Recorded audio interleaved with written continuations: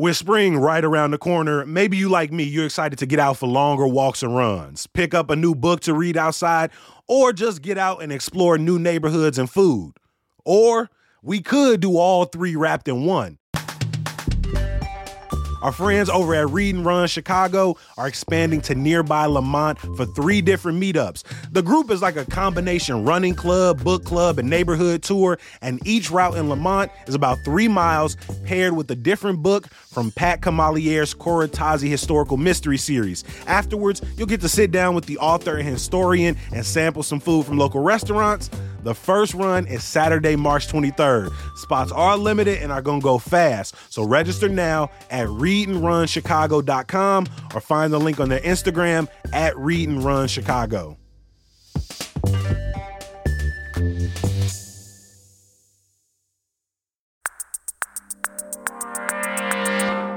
Today on CityCast Chicago, the Sox and the Cubs are struggling this season, but many of us stay devoted to one of them.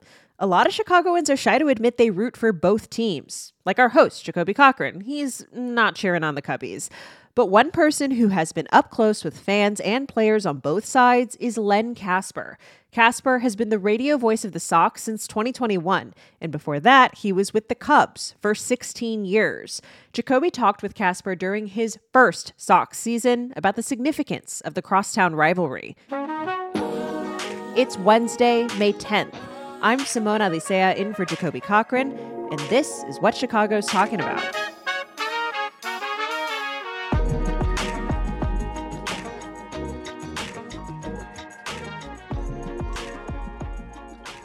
Lynn, how you feeling today?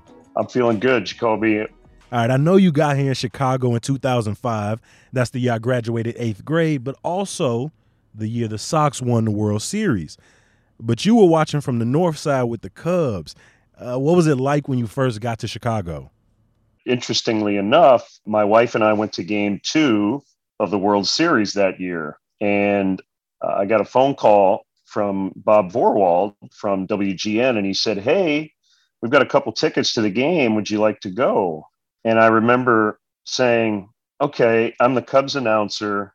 The White Sox are in the World Series. Should I go?" And the answer was yes, of course. There hasn't been a World Series game in Chicago since 1959. Why wouldn't I go, right? So I was in the stands until the final home run by Scott Podsednik. Podsednik hits one to deep right center field.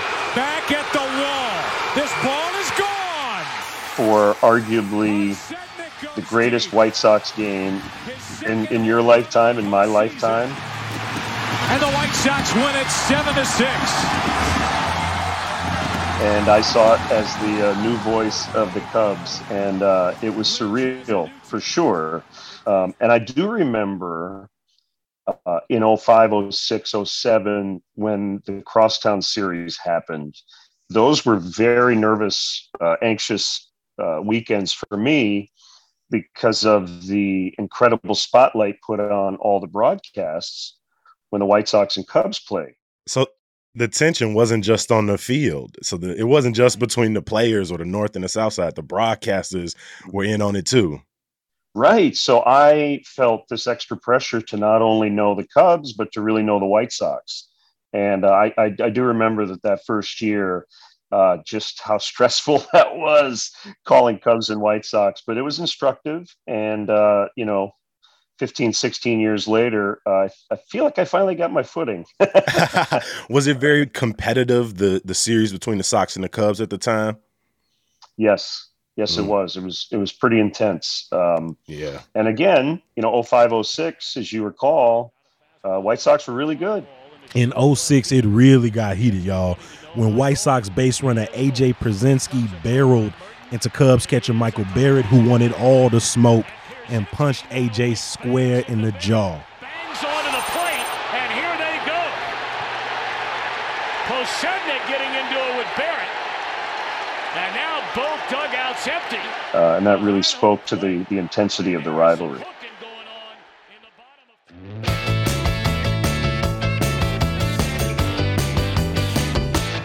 Like I said at the beginning of the interview, Lynn, For me, the Sox and Cubs rivalry is so much more than baseball. And the city of Chicago, we're heavily segregated. So that south side, north side feels like it's beyond sports, that it's about city design. It's about segregation. It's about class. Coming into the rivalry, what did you think of it? What were your kind of preconceived notions, and how have you seen it evolve over the years?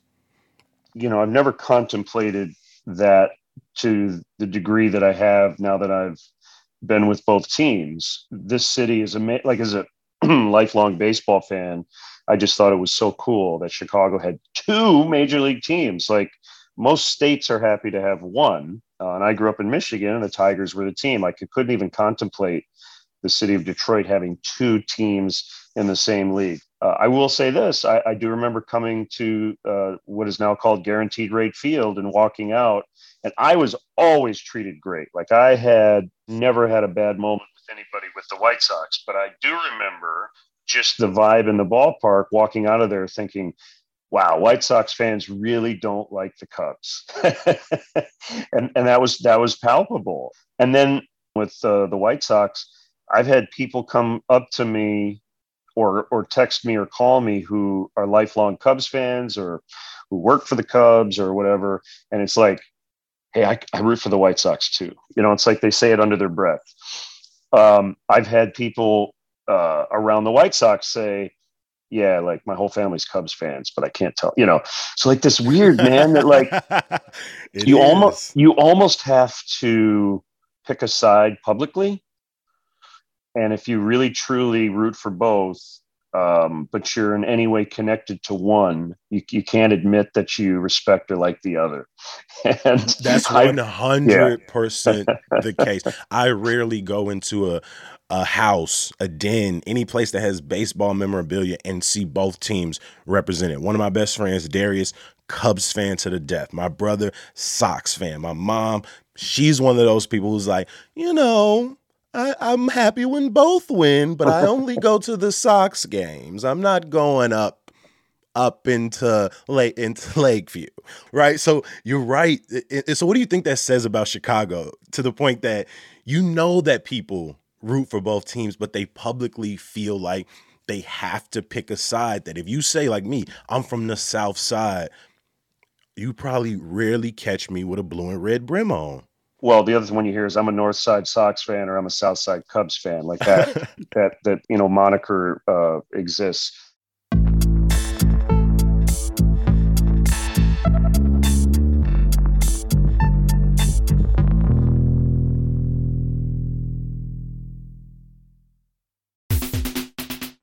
The City of Chicago Department of Business Affairs and Consumer Protection offers a free entrepreneur certificate program for future and current business owners in Chicago. Participants must complete 6 webinars within 6 months in designated webinar categories. Graduates are eligible to apply for the CIBC Bank USA Entrepreneur Loan Program, a bank partner with BACP.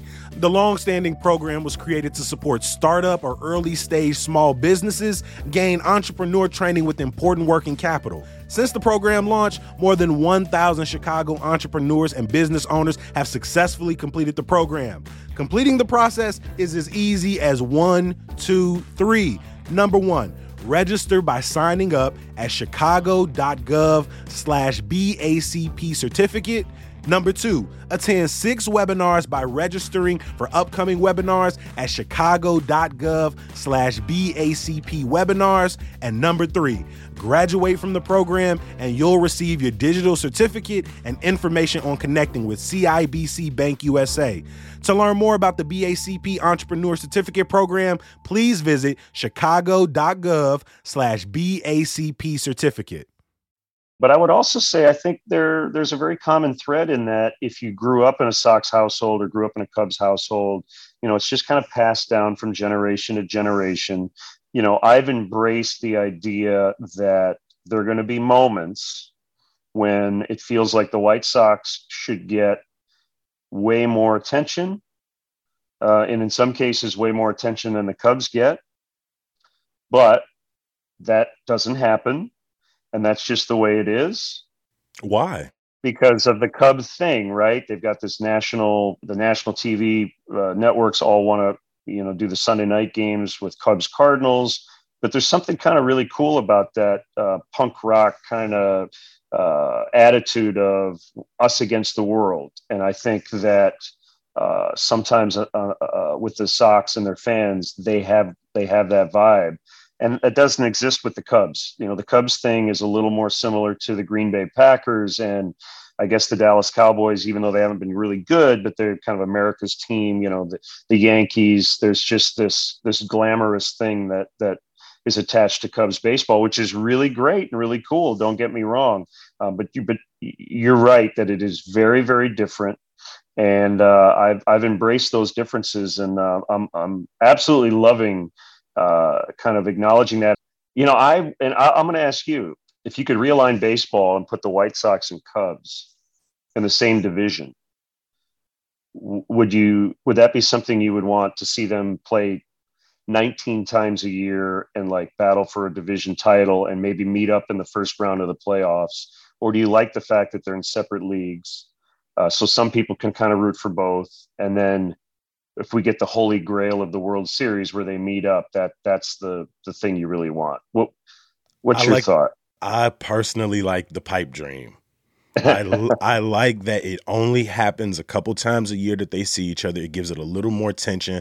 I mean, I think a division rivalry would still bring heat every single series, but just always hoping and praying for that day when they just have to travel up and down I-90 to see each other, to play for the chip. I feel like that is a dream worth holding on to, like Cubs waiting for 100+ years. It might not happen in my lifetime, but if it does, that series of games would be so worth it. You sold me. It would be so worth it. Yeah. Yeah. Part of me does think that having a division rivalry would be pretty transcendent and pretty amazing. But I agree with you. I think having that carrot of White Sox Cubs World Series, yeah, that's too good to pass up.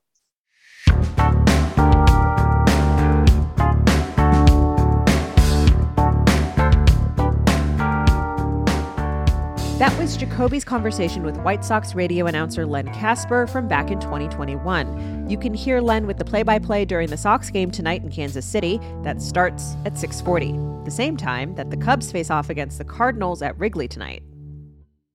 And some news before we let you go. Mayor Lori Lightfoot has declared a state of emergency in the city because of the growing number of migrants sent from Texas. While the move doesn't provide any more funding, it does allow city officials to spend already set aside funds without city council approval.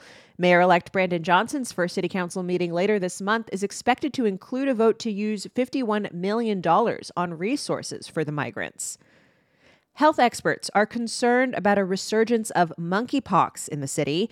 Howard Brown Health has seen 8 cases since mid-April and says 6 of them were in people who had been vaccinated. The center is urging affected communities to get vaccinated if they haven't already done so.